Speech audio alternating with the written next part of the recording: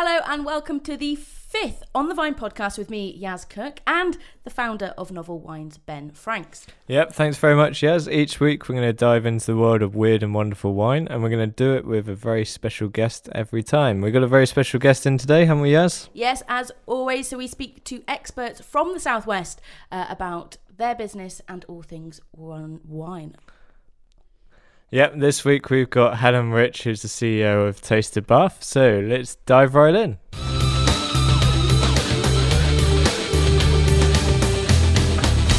So Helen, thank you very much for joining us this week. Tell me a little bit about what Taste of Bath is, please. Hello everybody.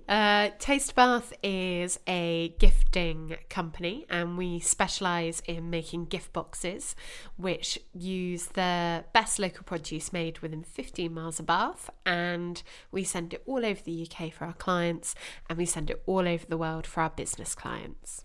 So what does Bath taste like? What's included in the boxes? Oh, I love that. What's Bath taste like? Bath's got some of the best produce in the world. We source all of our food from in around the city. So handmade chocolates by Nick in Newton St Low, some gorgeous handmade fudge in Bradford-on-Avon. Of course, there's all the best sellers. So we've got Bath soft cheese, honey Midford cider, and of course, Bath gin. Amazing. Nice, Bath yeah. has a, much like Bristol, I guess, has a very independent, unique nature about it, doesn't it, the city? So I guess that makes your job quite easy in some sense. Yeah, I mean, it's easy. It's kind of all about discovering new producers. So when people start up a food business, it's about being in touch with them from the beginning and making sure that we're showcasing all the new produce to people. I think there's always an independent scene anywhere in the UK and it's just about discovering it. So not everyone can afford to go down to markets, you know, people are time poor. So what we're doing is trying to make all of that easily accessible online. How did you originally put it together? So in the early stages, how did you find and discover these suppliers? I mean, being a foodie, it's kind of, it's not a job going out and trying loads and loads of food. I used to work as a food producer myself. So I used to attend lots of markets and, you know, you do classic kind of swapsies at the markets, which was great. There's so much out there, and once you start sort of saying, right, I need to go and identify these people, you know, you're asking, my husband gets really fed up because in every restaurant I'm like, ooh, where's this from? What's that from? And, you know, who makes this? And sort of tracking them down, because actually food producers don't necessarily do loads of marketing. They attend markets or you might come across them. So yeah, sometimes it's a little bit like trying to sort of hunt for new talent and encouraging people to start their own businesses as well. And do you have a certain set of criteria then, a tick list of what these producers, you know, must have or must do? Yeah, I've never been asked that before. It's really important, actually. Firstly, that they are really aware of things like allergens, that they've got a really high food rating, because if we're selling their produce for them, we don't want to have anything that would be risk to anybody. Branding is massively important. We're becoming like an online focused shopping sort of culture, and people buy by brand, so it needs to be a beautiful looking product, otherwise people won't buy it because they won't trust it, and most importantly, it's got to taste good. So I've put on about 1.5 stone since starting this business, just eating loads of food, and we don't take every single product that someone makes, we only take their best sellers or the best tasting. And what was the trigger for like going, these are all great foods and suppliers, I'm going to put it in a box? What was that moment? It wasn't actually the original idea. The original idea was to be like Ocado or someone, or other supermarkets are available. But it was about making local food accessible to people, so being like an online food service. And then lots of people kept saying, oh no, you know, can I make this a box, can I give this to so and so? So in the last 3.5 years we've constantly adapted the business to fit what the consumer wants, and what the consumer wants is to be able to gift product from their home city, or if they don't live in Bath, to sample the best of the city in a gift format. And that's what our clients want. That's what our customers want. So that's what we do. And they're all beautifully packaged and really nicely branded. So how did that come about? What was the concept process of the brand? Oh, I think it's about being a bit of a snob about it, actually. Like, you know, what would I want to receive if I was getting a gift, and not compromising? So we came up originally with the English Apocrates, but they're too bulky. People feel like they're giving something too big to people and they feel a bit awkward about it. So then we introduced the black Taste Bath box, and people like the price point. They also like the fact that it looks elegant. They can use it to put like magazines or paper clips or, you know, man drawer stuff in, so they can keep it. And then we've just not compromised on the branding. It's become kind of a thing in its own right. It's so important that people are aware that this is a Taste Bath product. So we've been really focused on what it looks like and how we deliver it and making sure it's immaculate, because there's no point compromising. Our producers don't compromise on their food, so we shouldn't compromise on how we package it. So online then, and I guess, do you use social media as well? Is that a big platforms for you? Yeah, social media is, I mean, it's massive. It's a community of people, and it's about engaging with them. We do newsletters and we do, you know, magazines and things, but social is just a way in which we just interact with each other. The majority of what I do, though, is actually with businesses. So I'm more in the business sector, and LinkedIn's huge for that. Yeah, definitely. I love LinkedIn. It's just, it's a really easy format to communicate with people. So yeah, we're just out and about and constantly networking and spending time with people, and it's about relationships, whether on social or in real life. Yes, it's sort of building this both online and offline community of independents, customers, that sort of thing. And I hear that you actually got a different name. You're otherwise known as Bath's Pate Lady. Yeah. So how did that sort of influence what you do today? So before doing Taste of Bath, as say, I was a producer, I taught myself butchery. So I'm a bit of a dab hand with a knife. And yeah, I once butchered 48 guinea fowl all in a row, which was an interesting middle class problem. Yeah, about 5.5 years ago, I started Rich Pickings, which is taken off my name, and we made pate. And some of the best pate. I should just jump you. in there and say it was delicious. Yeah, it was brilliant, and I think it was such an education, and I have such a respect for what food producers do. You know, they make the same product day in, day out, and they're artists in their own right. People who think that food producers just do it because they like making jam. It's not about that. It's about coming up with new concepts and recipes, and doing it because you're passionate about it. So yeah, I still get stopped in the street and people are like, "Pate lady, where's your pate gone?" And I'm like, "Sorry, I don't have time to do both," which some people are quite angry about, because we did have pate addicts. Oh wow! Yeah.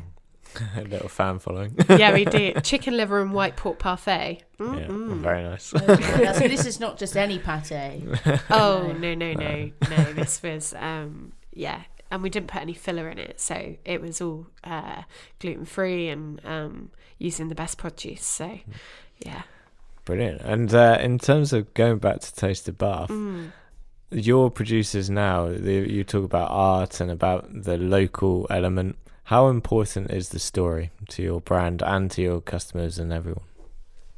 I think it's about authenticity.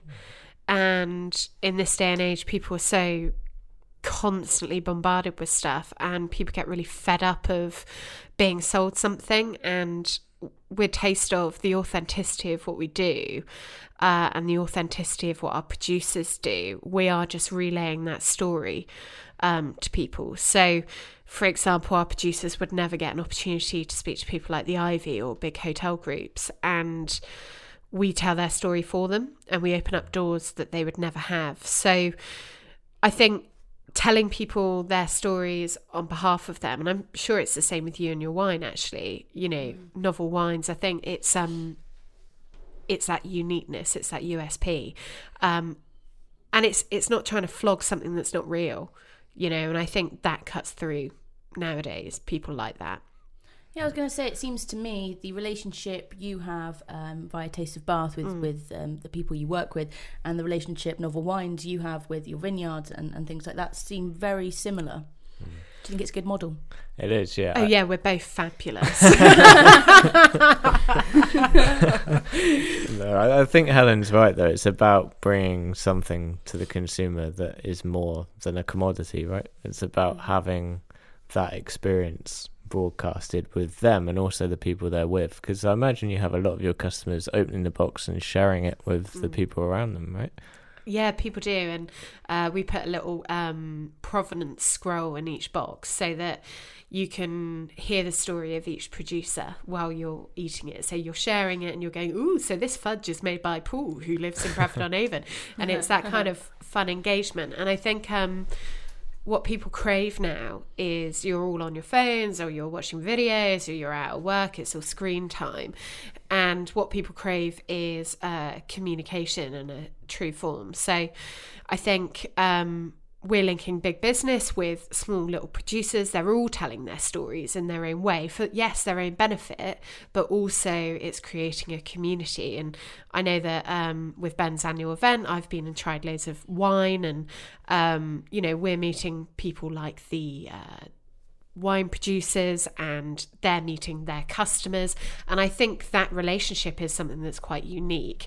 And I suppose we are quite similar in that way, aren't we? Connecting kind of the maker and the end user. Yeah, in a way, we're art curators. We are, yeah, of our favourite art, food and drink.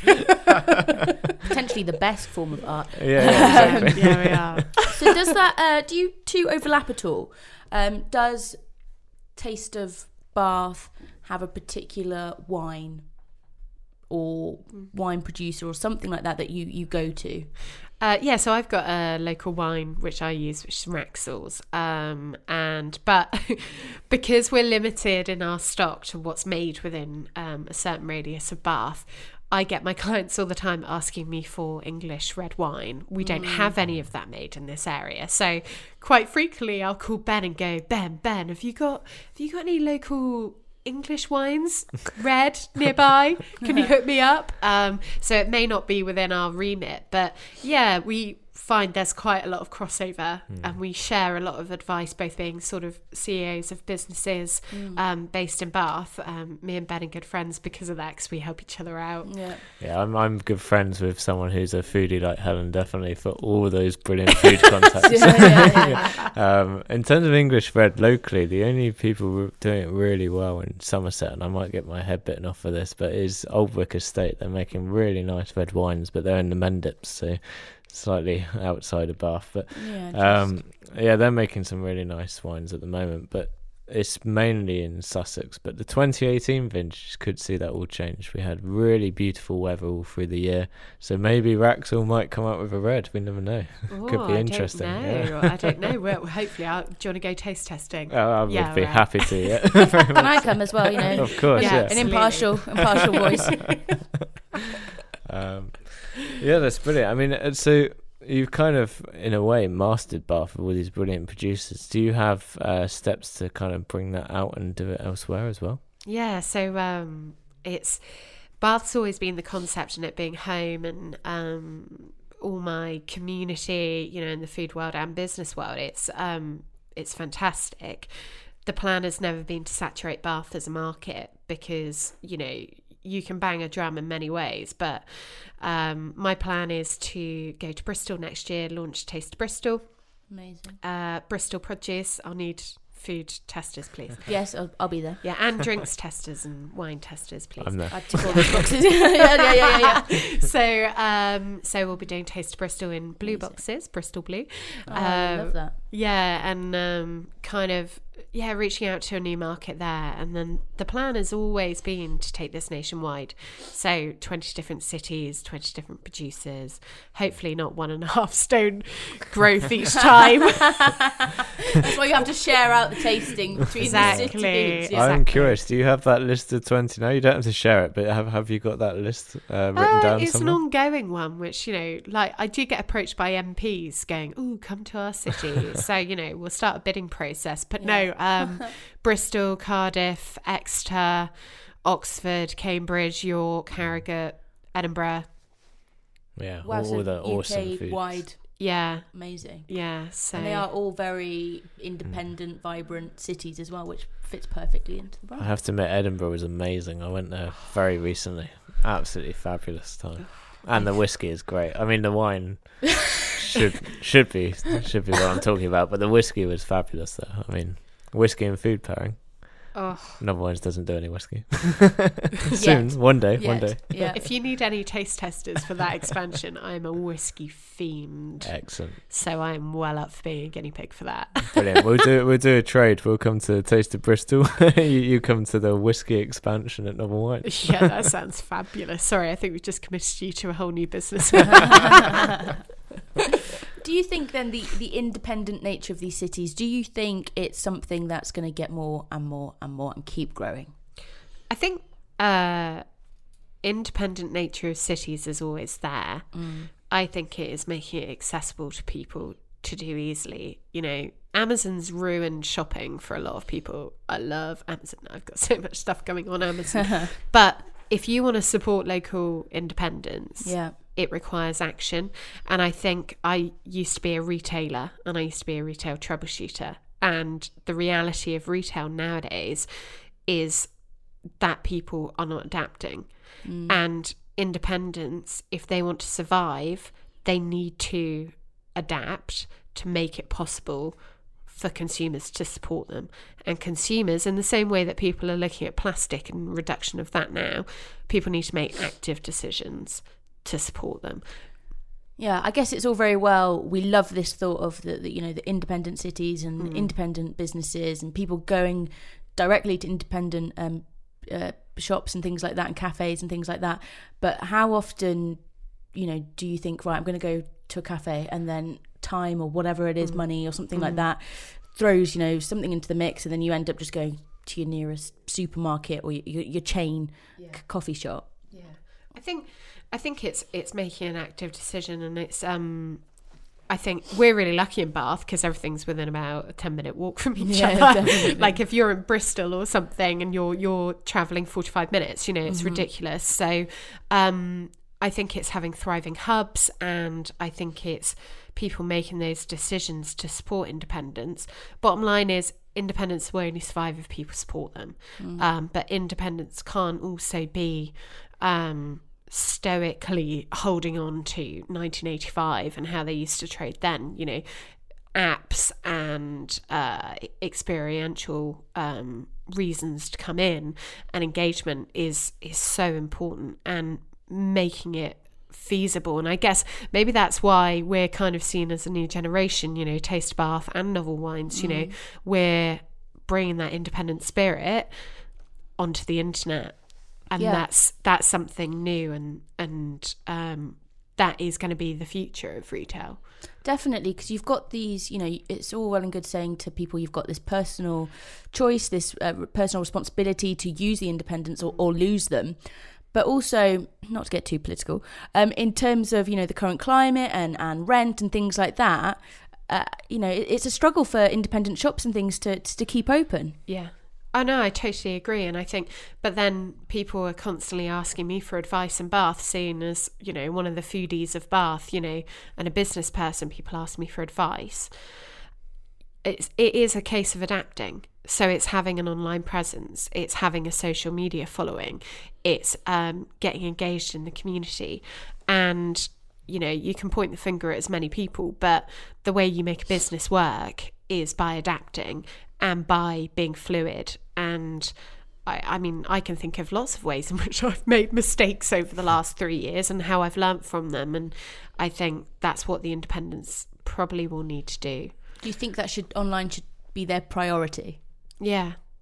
Yeah, it is. And, it's a sad reality of our lives, but people are time poor. That is how people shop. I love the fact that you can order Auntie Mabel's birthday present online, whether or not through me or through Ben. And, you can do it in your pajamas while having a cup of tea. And that's what appeals to people, I don't know many people that go out shopping on a Saturday now. People are doing other things, they're going out to restaurants or bike rides or whatever. Do you have people who come and buy your box and taste Bath who aren't from Bath and then they visit Bath? Do you have, say someone had bought one of your boxes for the first time, fallen in love with all the produce and they were coming to visit Bath. What is their perfect itinerary in your... Being a Bath foodie, they show up at Bath Spa train station. Where should they go? I mean, I'm sure you got hundreds of places, but if you were giving one example of the many, where should they go? Well, if I was gonna go anywhere for food and drink, I'd probably go to Beckford Bottle Shop. Yeah, that's because it is venue. Banging. I mean, their food, the wine is fab, and you got some really knowledgeable guys in there. But burrata with toasted hazelnuts. Hello, honestly, I can't stop thinking about it. I might have to go after this. It's so good. Or without sort of plugging another one of our mates, I would say Mike, who runs Savouring Bath, he does a food tour and you get to do like 9 different stops where you get to sample loads of food. Yeah, and meet all the producers and hear about their stories. I mean, I would do that because then you get like more than one place. No, that sounds ideal. I mean, everyone at home who's not from Bath should buy one of Helen's boxes, see what the food is like, and then take a visit and do one of Mike's tours. That sounds like a sorted. That's a good weekend. Week. That is, and then buy some wine. It's really interesting how tourism, is intertwined in that as well. Sort of when you go around traveling, you do see different tours, but you don't necessarily always think about doing them in your home city or the city over and that sort of thing, but maybe that's something that people should start doing. I think they should. I mean, how many people go out for dinner to the same place all the time? How boring is that? You've got all these incredible independents and people creating amazing stuff on your doorstep. I mean, we've got Richard Bertonet, who is an absolute legend in the world of artisan bread. He basically started the artisan bread revolution. I get some croissant from Bertonet for a corporate breakfast. Now, like, oh my goodness, who is this guy? And I'm like, a legend. How do you not know about him? I find it odd that people aren't engaged in their own foodie sort of city and their scene.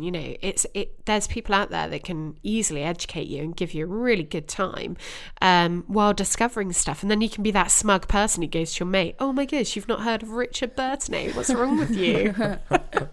Yeah, I guess it's being a tourist in your own city and then championing those characters and those people that really make Bath what Bath is. Yeah, and I think with the drop of the euro, I mean, we're trying not to go into politics yeah, here, people. Hard. We're like, it's like pate, wine and food, yum. But I think the drop of the euro, there's loads of stuff to do here. Staycation. Mm-hmm. Sounds great. All right, lovely. Well, thanks very much, Helen. Let's jump into our big challenge next. Oh, wine. Yes. Yeah. The bit you've all been waiting for. This is the taste test called Where in the World. Okay, so in this part of the podcast, we're going to try and get you to guess where in the world the wine is from. So if you guess first time, you go on our Tasters of Fame board. So far, we've only got 2 out of 4 people on there, who's Eleanor Whitehead, who works for Novel Wines, and but she had no idea before, and Tracy Chapman, who runs Chocolate Voyage. Okay, so we're going to go through the tasting process. I'm going to take you through it as well. So I'm going to drop some clues because I've been dropping clues all series, and it would only be fair to keep doing so.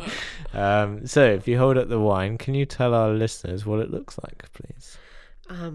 It's very light, actually. It's quite light in colour. Yeah.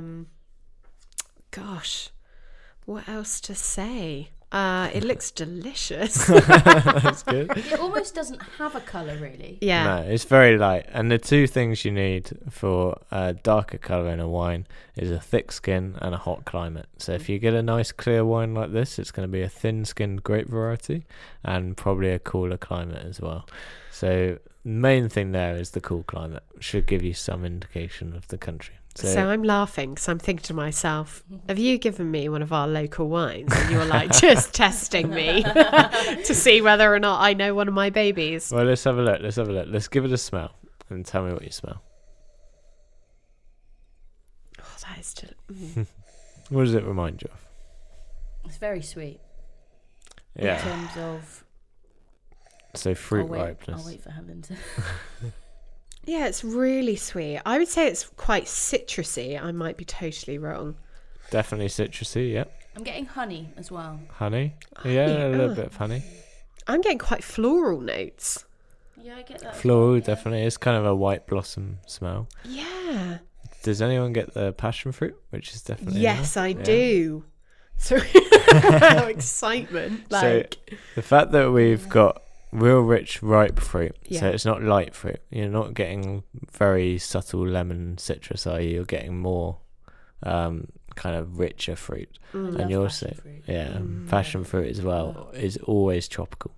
So if we're thinking that this is a cooler climate, Yeah. but it's got all these sunny fruits in there, we're kind of middle of Europe. Yeah. Okay. So give it a taste and tell me if you like it. Oh, yeah, that is delicious. It really does have that tropical, Very much fruity so, edge yeah. to it. Oh, it's almost like pineapple. Yes. Yeah, definitely. And what do you think of the citrus? What kind of citrus is it? If you're thinking lemon, lime, orange, or grapefruit. Yeah, very much so. Oh, I could totally be a wine expert now. No, I don't think I could, but that is absolutely divine. Ooh, yeah. So this is, if you take the grape, if I told you what the grape was, Yeah. there's 3 styles of this grape. There's the Yeah. real northern climate style, which is very, very green Yeah. and citrusy. There's this style, which has these lovely tropical fruits, yellow fruits, that sort of thing. And then there's the other style, which is gooseberry and guava and all those sorts of things. So we're kind of in the middle. Shall I tell you what the grape is and see? Have you got an idea of where in the world Yeah, I've so got an far? idea. Yeah. Yeah. Okay. So this is Sauvignon Blanc. Okay. And well, there was a reason that I like it. I am a Sauvy girl. Yeah. Yeah, But you this knew is your audience. A very different style of Sauvignon. So we're not in the New World. We're in Europe. What do we think? Warm climate. This is pressure, isn't it? I was going to say, I don't think it's Italian and I don't think it's Spanish. And You're right. I'm right, you're yeah. right so and far. I don't think it's Portuguese. No. So I'm just going to go through every country in Europe. I'm going to go with Romania. Oh, I really like Or that Hungary. you guessed that. Well, you're closer with Romania, and I should probably give you that because it's actually Moldova. Wow. So you are nearly bang on with Salut, this. Moldova. Hello. So the really nice thing about Moldova is because it's landlocked continental climate, you get this lovely sunshine hours that go through it. You get a little bit of breeze from the altitude, which moderates growing temperature. And that means you end up somewhere in between the really Loire Valley green French Sauvignon and that New Zealand gooseberry Sauvignon. This is in the middle with pineapple, tropical, passion fruit, flowers. Same kind of style that you get in Italy as well. So you weren't far off starting at Italy. But yeah, Romania is a neighbour of Moldova, so maybe. I mean, maybe we should Moldova's give you that. tiny, so Moldova like really, is tiny.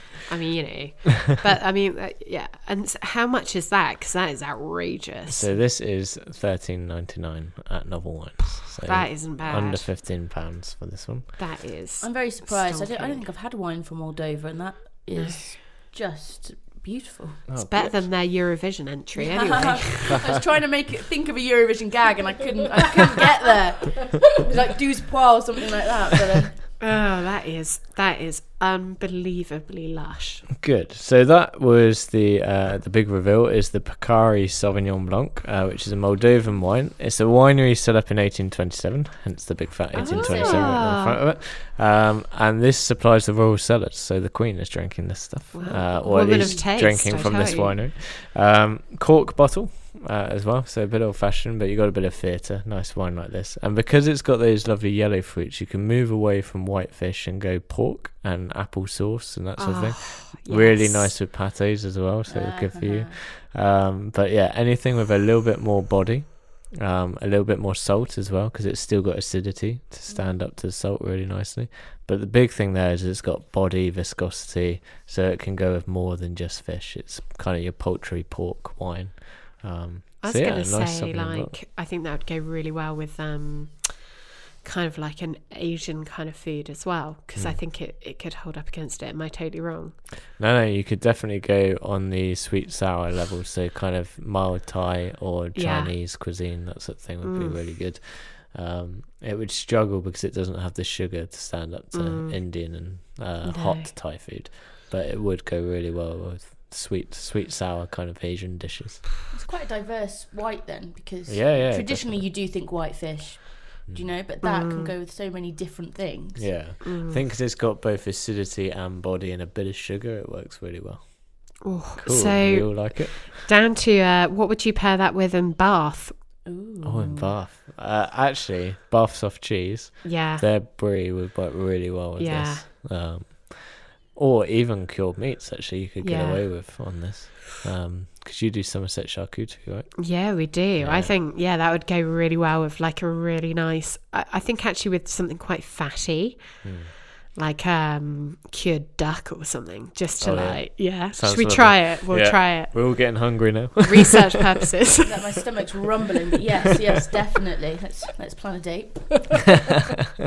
Well, brilliant. You were almost there on that one, almost on the board. Does she make the leaderboard? Oh, that's a good question. Let's defer to producer Kat. Oh, you're the neighbour of the Taster of Fame. I always have to be unique, honestly. I don't mind. Your own special board. Yes. We're going to have a neighbours board for anyone who guesses the country next door to the country that it is. I love that. That is brilliant. We're putting Emma on there as well from the last podcast. Okay, lovely. So we're going to move into the final segment of the podcast, which is what, Yaz? What are we moving into? So the final segment is Ask the Expert. So that's you two.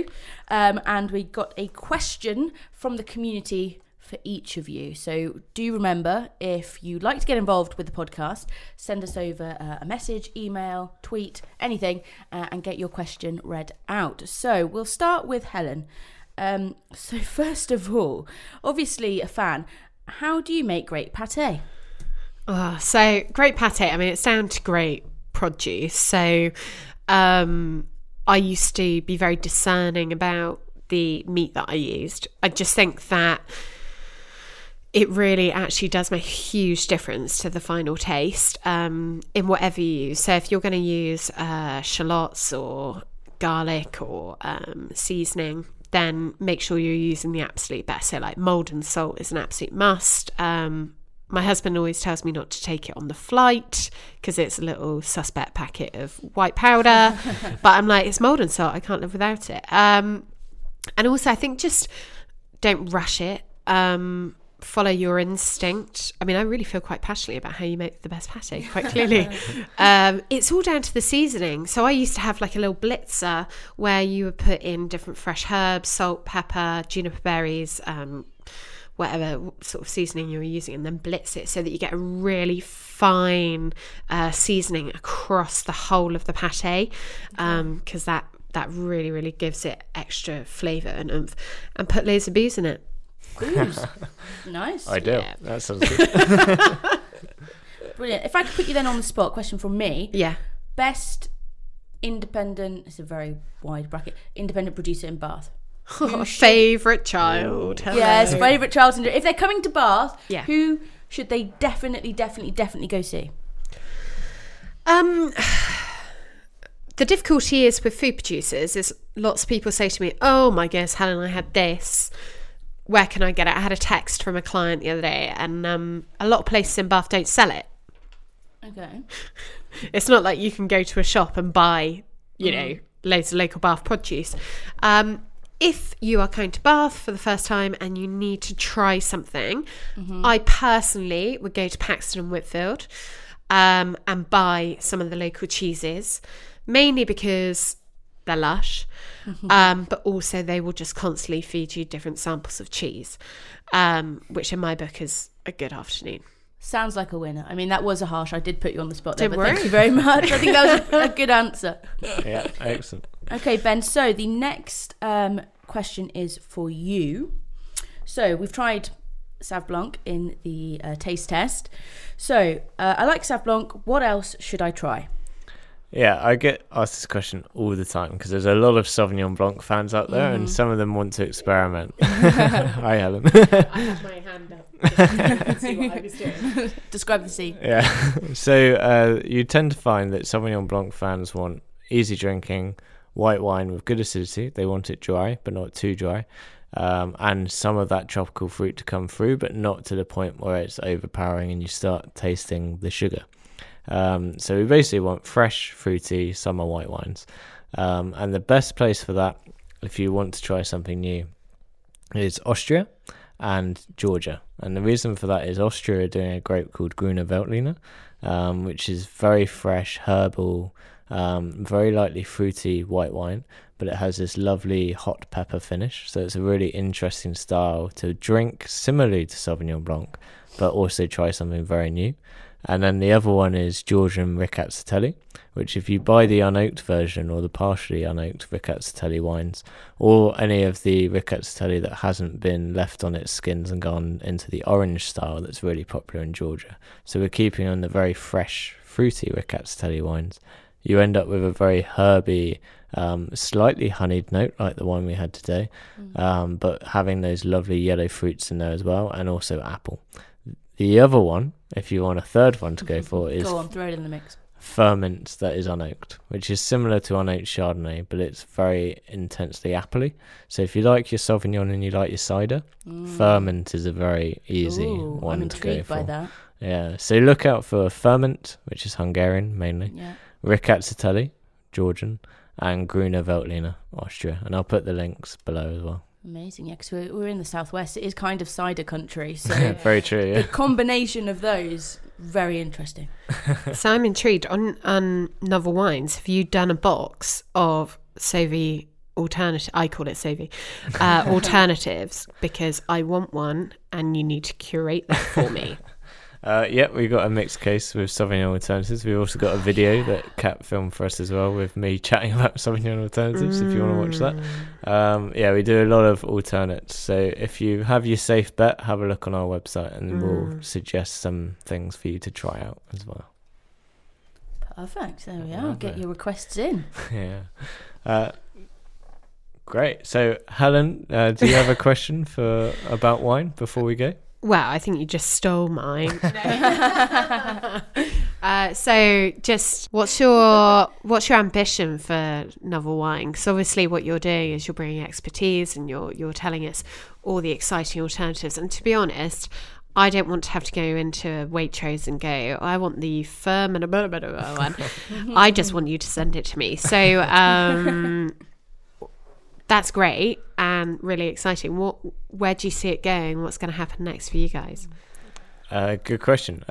So for us, we've always wanted to fill the gap. So the Wine Society does classics really well, and a lot of our customers are Wine Society customers who buy their unusual wines from us. You know, you've got people like Naked Wines connecting you with winemakers doing really nice French, Spanish wines, etc. So there's a lot of people out there doing the classics really well, and I know they've started adding on weird and wonderful countries as part of their portfolio, but I want Novel Wines to be on that level, the specialist in weird and wonderful wines. So it will be mainly a case of building trust on a national level, so that whenever someone wants to try something new, they step away from their usual buyer and they come to Novel Wines, and they know that whatever they buy, they've got a full taste guarantee. So we've only sent one bottle back once in 3 years. because the customer didn't like it. So touch wood, that carries on. I shouldn't have advertised that. It wasn't your mum, was it? No, it wasn't. And yeah, just be the place that people know they can go risk-free to try new wines. And the best thing about if we get to that level is it means we can give anyone a platform if we like their wine. The struggle now is we have to do a lot of work, like you do, to give people access to those wines. Whereas if we're in that position where we're very well known, very well trusted, and it's only a step from that business to try something new, we can showcase some of the best wines in the world that people have never tried. So that's where we're going, hopefully. I mean, I was reading an article on millennials this morning, and literally they're so keen to try new stuff and step away. And if you're spending £14, a lot of people are drinking less in that age bracket. Exactly. Yeah. And actually, if you're wanting to try something new and different and get away from this cheap tack that you can get, you know, actually, you guys are kind of offering quite a good service for that new generation. Yeah, I think drinking less and drinking better is a really important part. Or drinking more and drinking better, one of the two. Even better, yeah. Drink away. Well, we were talking in a previous podcast about how the rise of dinner parties are coming up. So I think it's definitely the opening is there, isn't it? Yeah, for sure. Yeah. Perfect. Well, Helen Rich from Taste of Bath, thank you very, very much. Yeah, it's been brilliant having you. Thank you. Thanks to Yaz as well, as always, for being my co-host. And thanks to Kat for producing this podcast from Gradino. I've been Ben. I've been Yaz. See you next time. Cheers. Cheers.